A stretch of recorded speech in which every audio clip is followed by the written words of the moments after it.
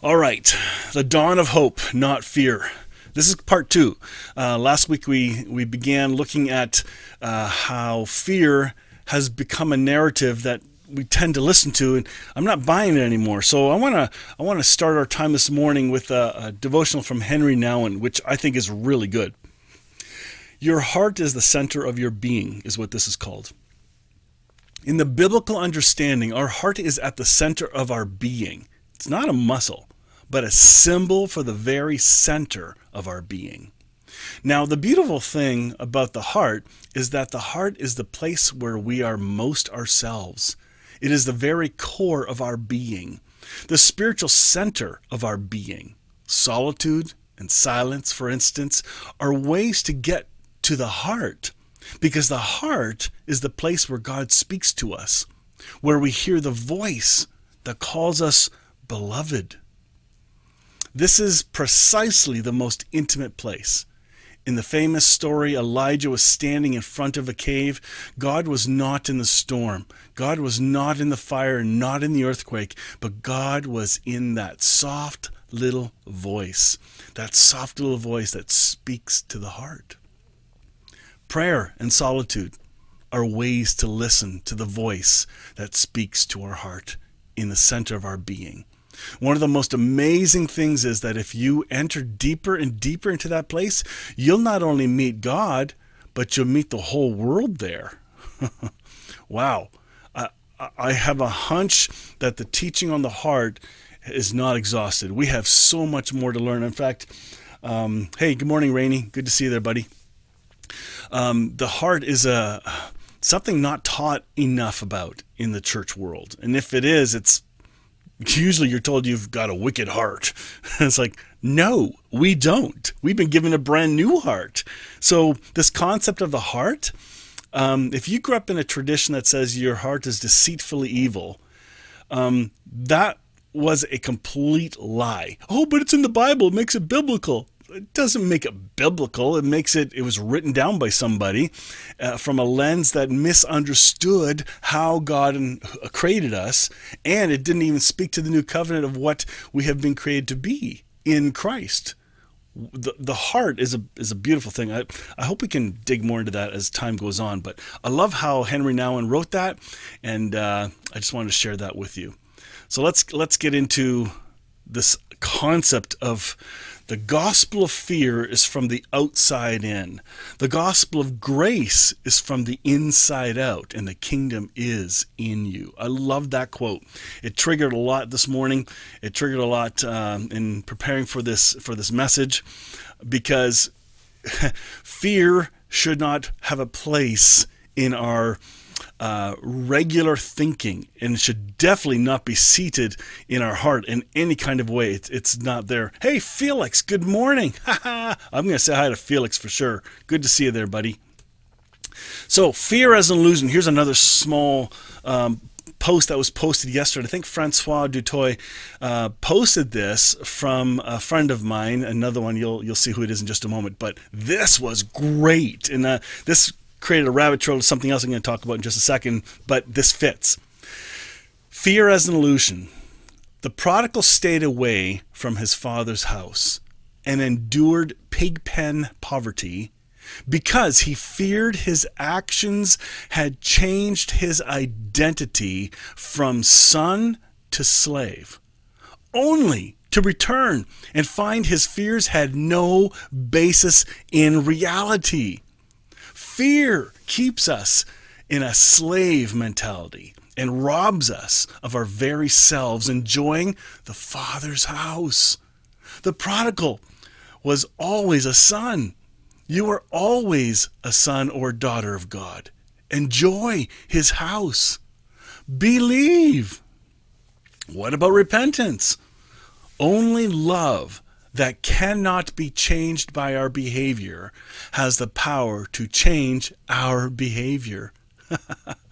Agreeing with God's unchangeable love for you is the most powerful form of repentance, or metanoia, renewed mind, and empowers us to live free of all pig pens as the sons and daughters that we always were. This is by Rodine Williams. He's a friend of John Crowder, and if you follow any of those guys, he's a very charismatic, really deep guy. But can you take a look at this? Fear. The prodigal believed a lie and led him to some awful stuff. Well, today it's time to step out of that pig pen. I didn't have this in my PowerPoints, but I want to refer to an article. You can look this up later. It's called Why the Father Didn't Seek the Prodigal by Brad Jersak, and then in brackets, because he did. And I thought, oh, this is good. So if you want this article, I can copy and paste it to you later. Just message me and I'll share it with you. But this is so cool because the way he writes this, Brad Jersak writes, how come the parables of the lost sheep, the shepherd goes out and goes after that sheep. So the shepherd is leaving and going too. Or the lost coin, the lady is searching for the coin. Why isn't the father searching, going after the son in the other place? And I thought, oh man, that's good. Well, good question. And I had an idea of what it could be, but Brad definitely talks about there's a couple ways you can kind of allude to the father going after the son. When the son came back, he was actually waiting for him, looking for him. So, and then when he saw him and from a great distance, then he took off after his son. So there's a sense of chasing after, but that wasn't quite it. There's more. The part that we may forget, and probably the most profound part of this story, and I love how he wrote it. So if you can read the article, please do. But he said, when did the father go after? Here we go. I'm just going to read it for you because this is an ingenious twist in which Christ takes the third parable up a notch and turns the tables on his opponents, as he so often does. The father does leave the house to seek and save the lost. But when? Here it is. Verse 28. The older brother became angry and refused to go in. So the father went out and pleaded with him. I love that part of the story. Oh my goodness. The idea of the father going out to the son. And then the son says to the father, this son of yours. Like we keep thinking the prodigal son was the bad one. That's what we were told in Sunday school. There's even a comic book. I forget what it was. It wasn't Chick Publications, but one of those Christian comics. And it was the story of the prodigal son and the pictures, the big boat, the planes, and friends all around him, and he's squandering dad's money. And then he ends up in a pig pen, and oh, what a bad son. He did such a bad thing, and then he has to come back to the father. And that part of the story is fine. It should never be called the prodigal son. It just shouldn't. It should be called the loving father, because that is what the whole story is about anyway. So Brad Jersak here digs into this, and I've talked about this too, and I thought it was really cool. It's like, yay, it's nice to see it written more often, because it's this part, this twist in the story is not talked about enough. But the father leaves the party, goes out to the son, and has words with him, invites him to come in. And then the story ends. Oh, by the way, when the son complained, hey, how come this son of yours gets this fattened calf and the big barbecue, and I've worked for you all these years, and you not once have I had a party? Let's pause there for a minute. Do you hear a bit of a kid whining in that? Do you hear a bit of navel gazing, me, in that complaint? Do you hear a society that feels entitled in that? Oh, I want my rights.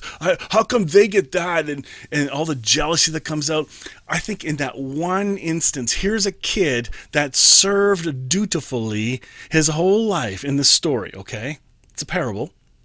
But he served. It's like church people. And I'm a church person. I'm part of that tribe. I get it. That's why I can call them church people, because I is one. I am one. And I recognize churchianity in the system. But that prodigal son was partying while the older son was sitting in judgment, moaning and groaning and complaining of everything he didn't have, never recognizing what he did have, because the father says this to him, "Oh, my son, don't you know all I have is yours?" Don't you know that? Do you know what that line could mean? My interpretation of that line is, don't you know who you are? Don't you know your identity? This is all yours. It's been yours the whole time. What do you mean? Are you trying to do these behaviors to earn access to all that's already yours? We've done that in the church world. We have set up people to serve and think, because Jesus came to serve, and he did. But that's not really the full story. He came to reveal the Father and fix the messed up perception of who his daddy was. He does a brilliant job in this parable, because the judgmental ones, which is that the other son who stayed home and was a grumpy, dutiful person.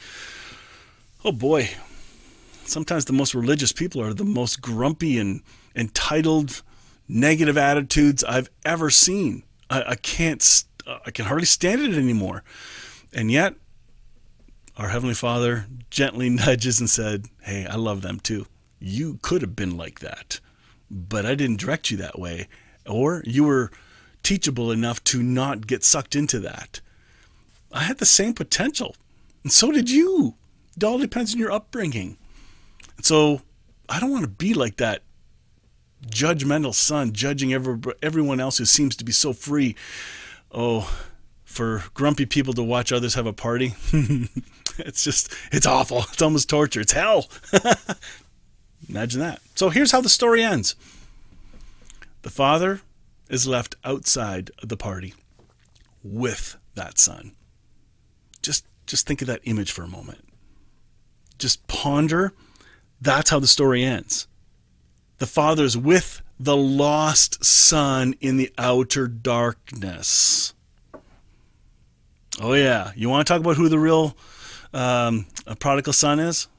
I have a hunch it's the older, stuck-up one who thought he was so much better than the other one. I tell you, if we don't humble ourselves, we're in trouble. And then fear sets in. I want to take you through some reminders about fear, because we're not called to live from a place of fear.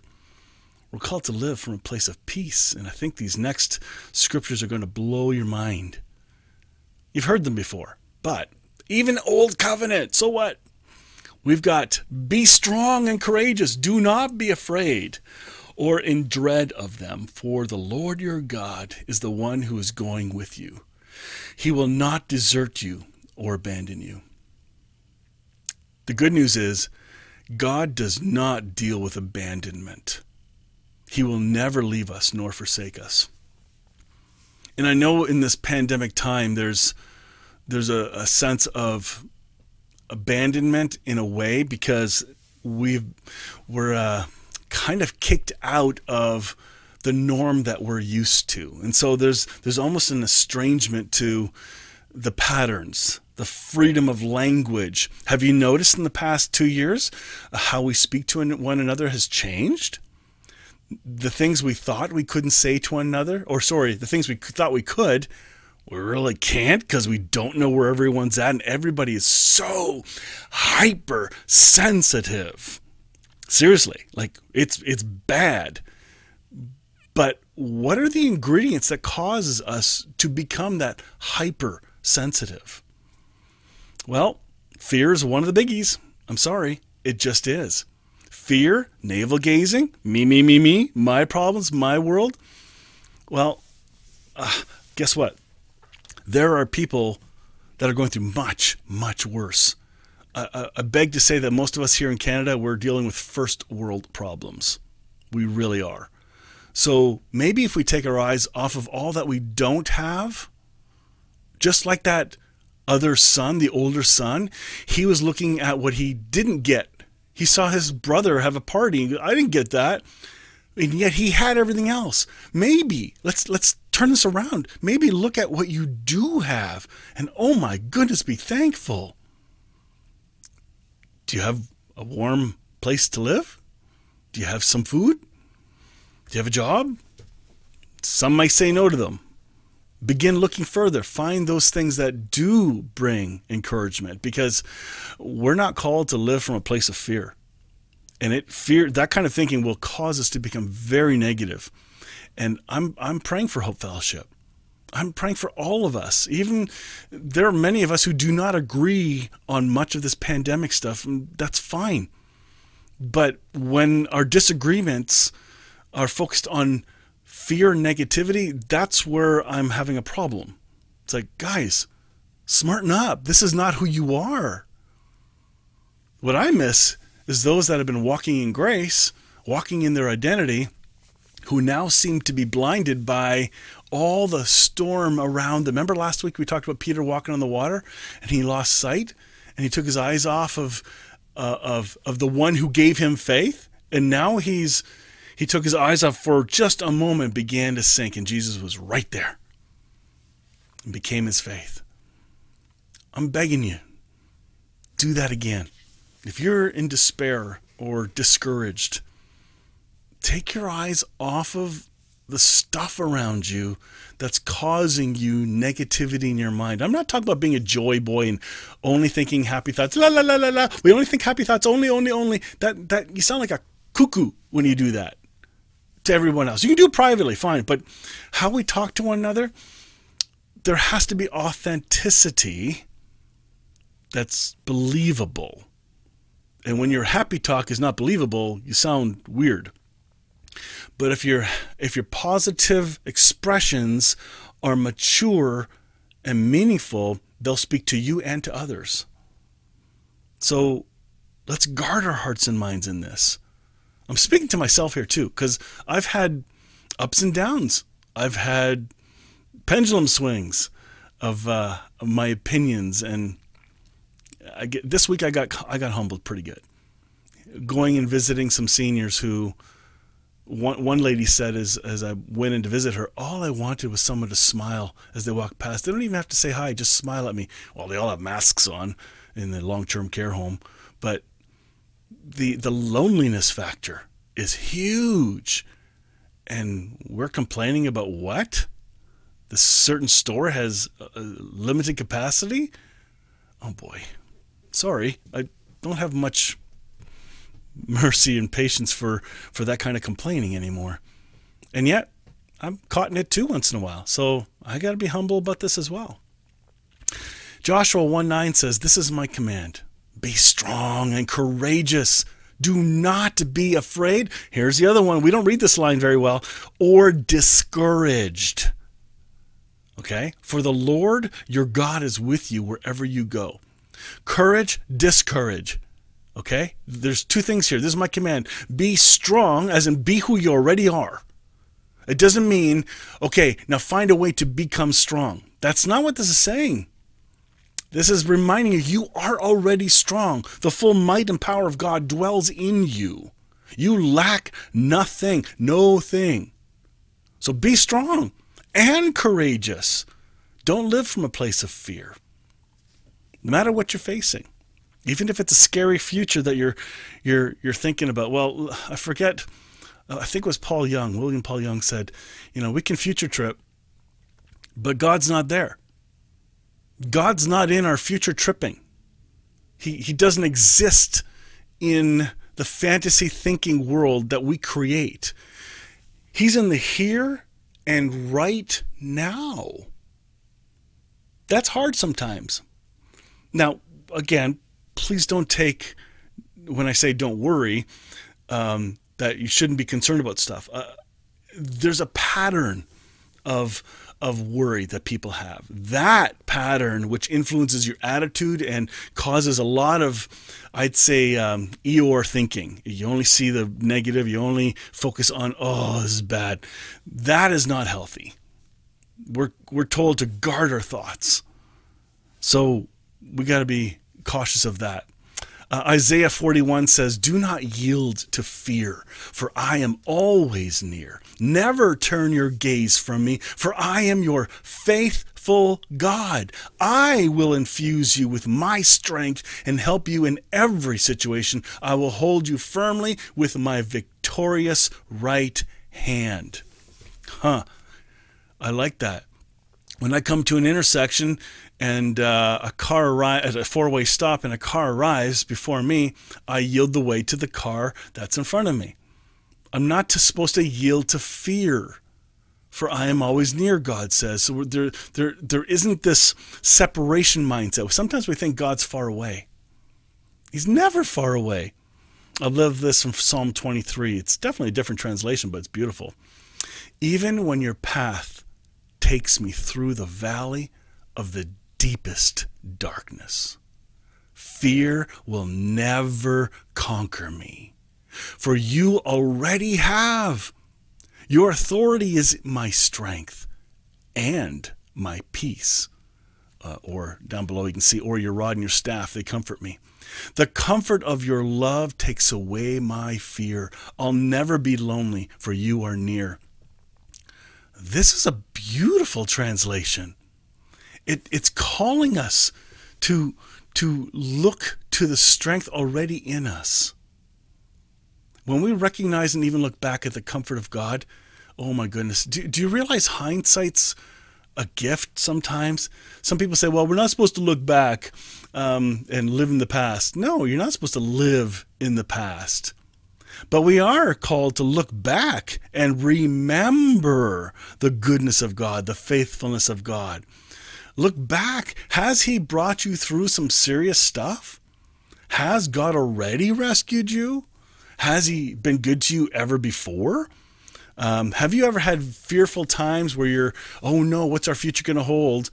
But it never turned out the way you thought it would, or not as bad? Look, our faith is not in scary future circumstances. Our faith is in the one who lives in us right now. Don't forget that. Psalm 27, 1-4 from the Passion Translation is beautiful. "Yahweh is my revelation light and the source of my salvation. I fear no one. I'll never turn back and run. For you, Yahweh, surround and protect me. When evil ones come to destroy me, they will be the ones who turn back. My heart will not fear. Even if an army rises to attack, I will not be shaken, even if war is imminent. Here's the one thing I crave from Yahweh. The one thing I seek above all else. I want to live with Him every moment in His house, beholding the marvelous beauty of Yahweh, filled with awe, delighting in His glory and grace.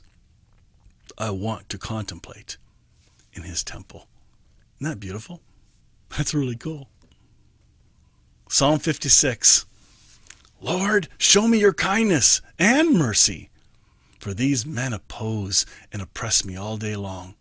See, David's complaining. He's saying, he's expressing the honesty of the situation.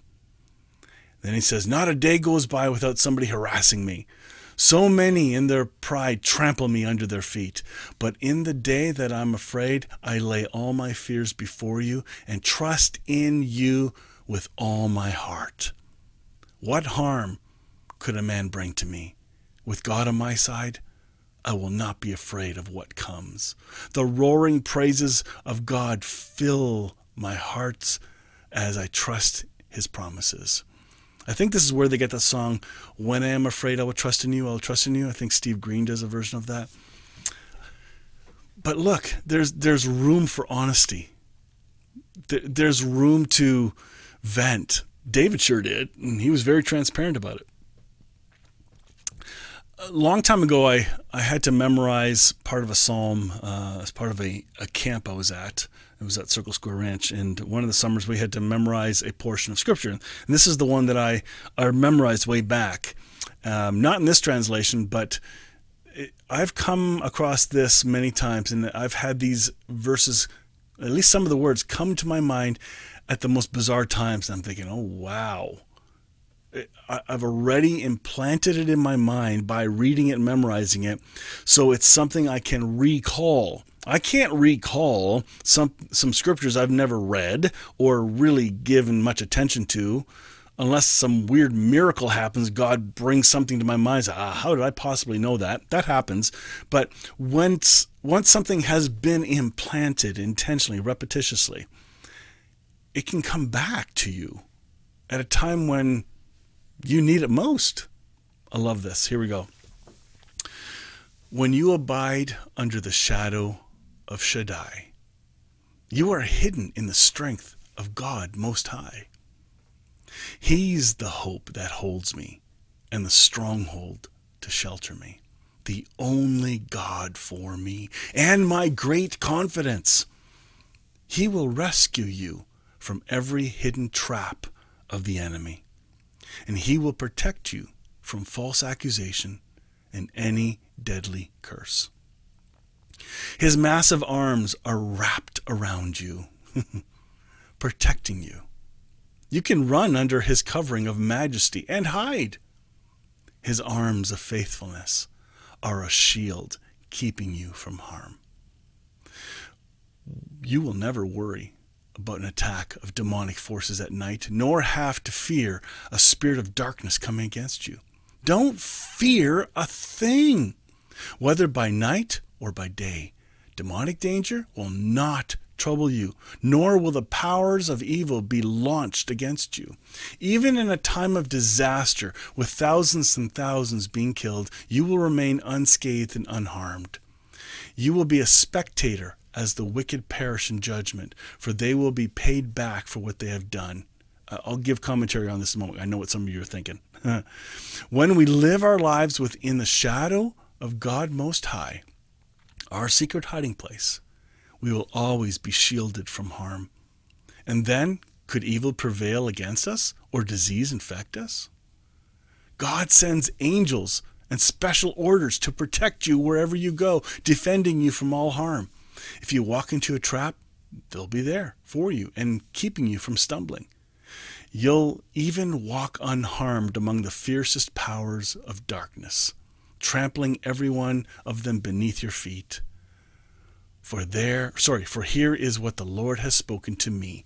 Because you loved me, delighted in me, and have been loyal to my name, I will greatly protect you. I will answer your cry for help every time you pray, and you will feel my presence in your time of trouble. I will deliver you and bring you honor. I will satisfy you with a full life. With all that I do for you, you will enjoy the fullness of my salvation. All right. Powerful stuff, but some of it just can't be real. Like, really, you're going to totally protect me from everything else is going around me? Are you going to protect my house from a tornado when all the other stuff's getting destroyed? Are you going to protect me from a snowstorm like only the Christian houses get saved? Really? David had a belief about God, and it was incomplete. You know that, right? He was more right. He had more positive light in his perceptions of who God was than most writers of the Old Testament. And he had a sense of peace and trust in God to say what he did. It's not easy to say those words. And some of them could be words of hope and faith. Who knows? Will God protect us from stuff? Yes. But I also think it's not so much about the protection as it is about the presence of God with you. I don't see that God is going to protect us from absolutely every harm, physical harm, emotional harm, economic harm that comes our way. Otherwise, how do you explain what's going on in different parts of the world? But I do believe the presence of God is with each one, weeping when they weep, celebrating when they celebrate. There's a deeper connection we need to consider when we read verses like this. And don't fling those verses at people when they're going through a difficult time. Here, you're not believing right, and you quickly whip a Bible verse at them. Don't do that. That's the most unloving thing you can do. Instead, maybe you be the presence of God with them when they can't perceive the presence of God in them. Matthew 6:34. Refuse to worry about tomorrow, but deal with each challenge that comes your way. One day at a time. Tomorrow will take care of itself, or one day's trouble is enough for one day. This is a future tripping reminder. Not about thinking about tomorrow. I need to plan tomorrow. I have a schedule. I have a schedule for the rest of the week, even in the month. There's planning involved. That's not talking about that. It's about the worry, will my needs be met? Will God abandon me? Those are the worries people have. Will I be okay? The answer is yes.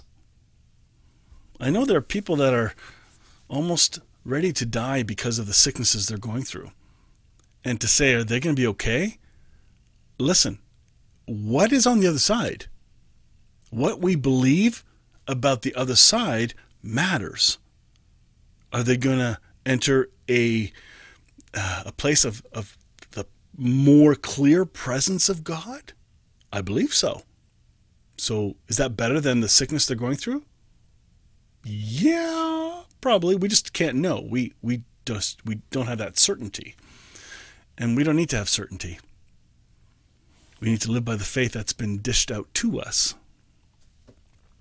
John 1:14-27 says, I leave the gift of peace with you, my peace, not the kind of fragile peace given by the world, but my perfect peace.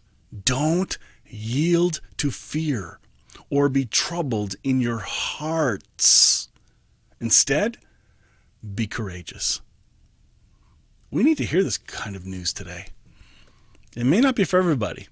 And if this kind of conversation is annoying you, I'm sorry. I'm sure it's encouraging to somebody. Maybe you should pray for those people that are needing to hear this. 2 Timothy 1:7, for God will never give you the spirit of fear, but the Holy Spirit who gives you mighty power, love, and self-control. I've found myself in places of fear of worrying about the future. I remember a time when I thought, what kind of decision did I make for my family? And I'd never been so scared in my life. My wife even said, I thought you believe in this grace stuff. Don't you trust? Don't tell me that. Not now, dear. She was right. It forced me to take time to contemplate and rethink where was I focusing my attention and my thoughts. That fear was not coming from my identity. That was coming from the outside in. Do you remember at the very beginning of our message today? The gospel of fear comes from the outside, not from the inside. 1 John 4:18, love never brings fear. For fear is always related to punishment, but love's perfection drives the fear of punishment far from our hearts. Whoever walks constantly afraid of punishment has not reached love's perfection, which means we still have much to learn. None of us have arrived.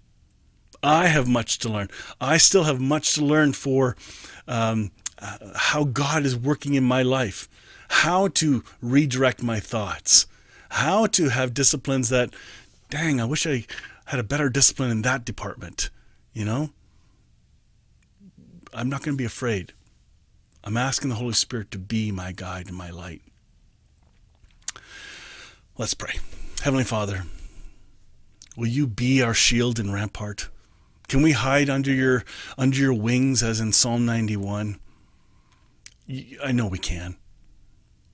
But I pray today that your peace, the one that passes all understanding, that's so much better than the human kind of self-mustered up peace that we try to create through our castles and systems of financial stability. Father, will you give your peace and reveal your peace to each one of us, especially to those who feel alone, to those who are afraid, To those who are absolutely frustrated with what's going on in our world today, may your peace speak to them. May we live from peace. May our first language be of peace, not complaint. Change the narrative in us, Father.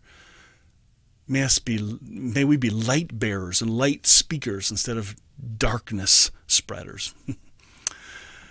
Oh, man. Yikes. Time goes too fast. Well, I hope you enjoyed that. I'm going to remind you to join us after the service for a Zoom call. If you don't have the link, message me on Facebook and just join in whoever comes in. It might be 2 of us. It might be 10 of us. I'm going to say hello to a few folks that chimed in here. Anissa, hey, good morning to you. Dan, good morning. Dan, where are you from? Can you just remind me where you're from? Thanks.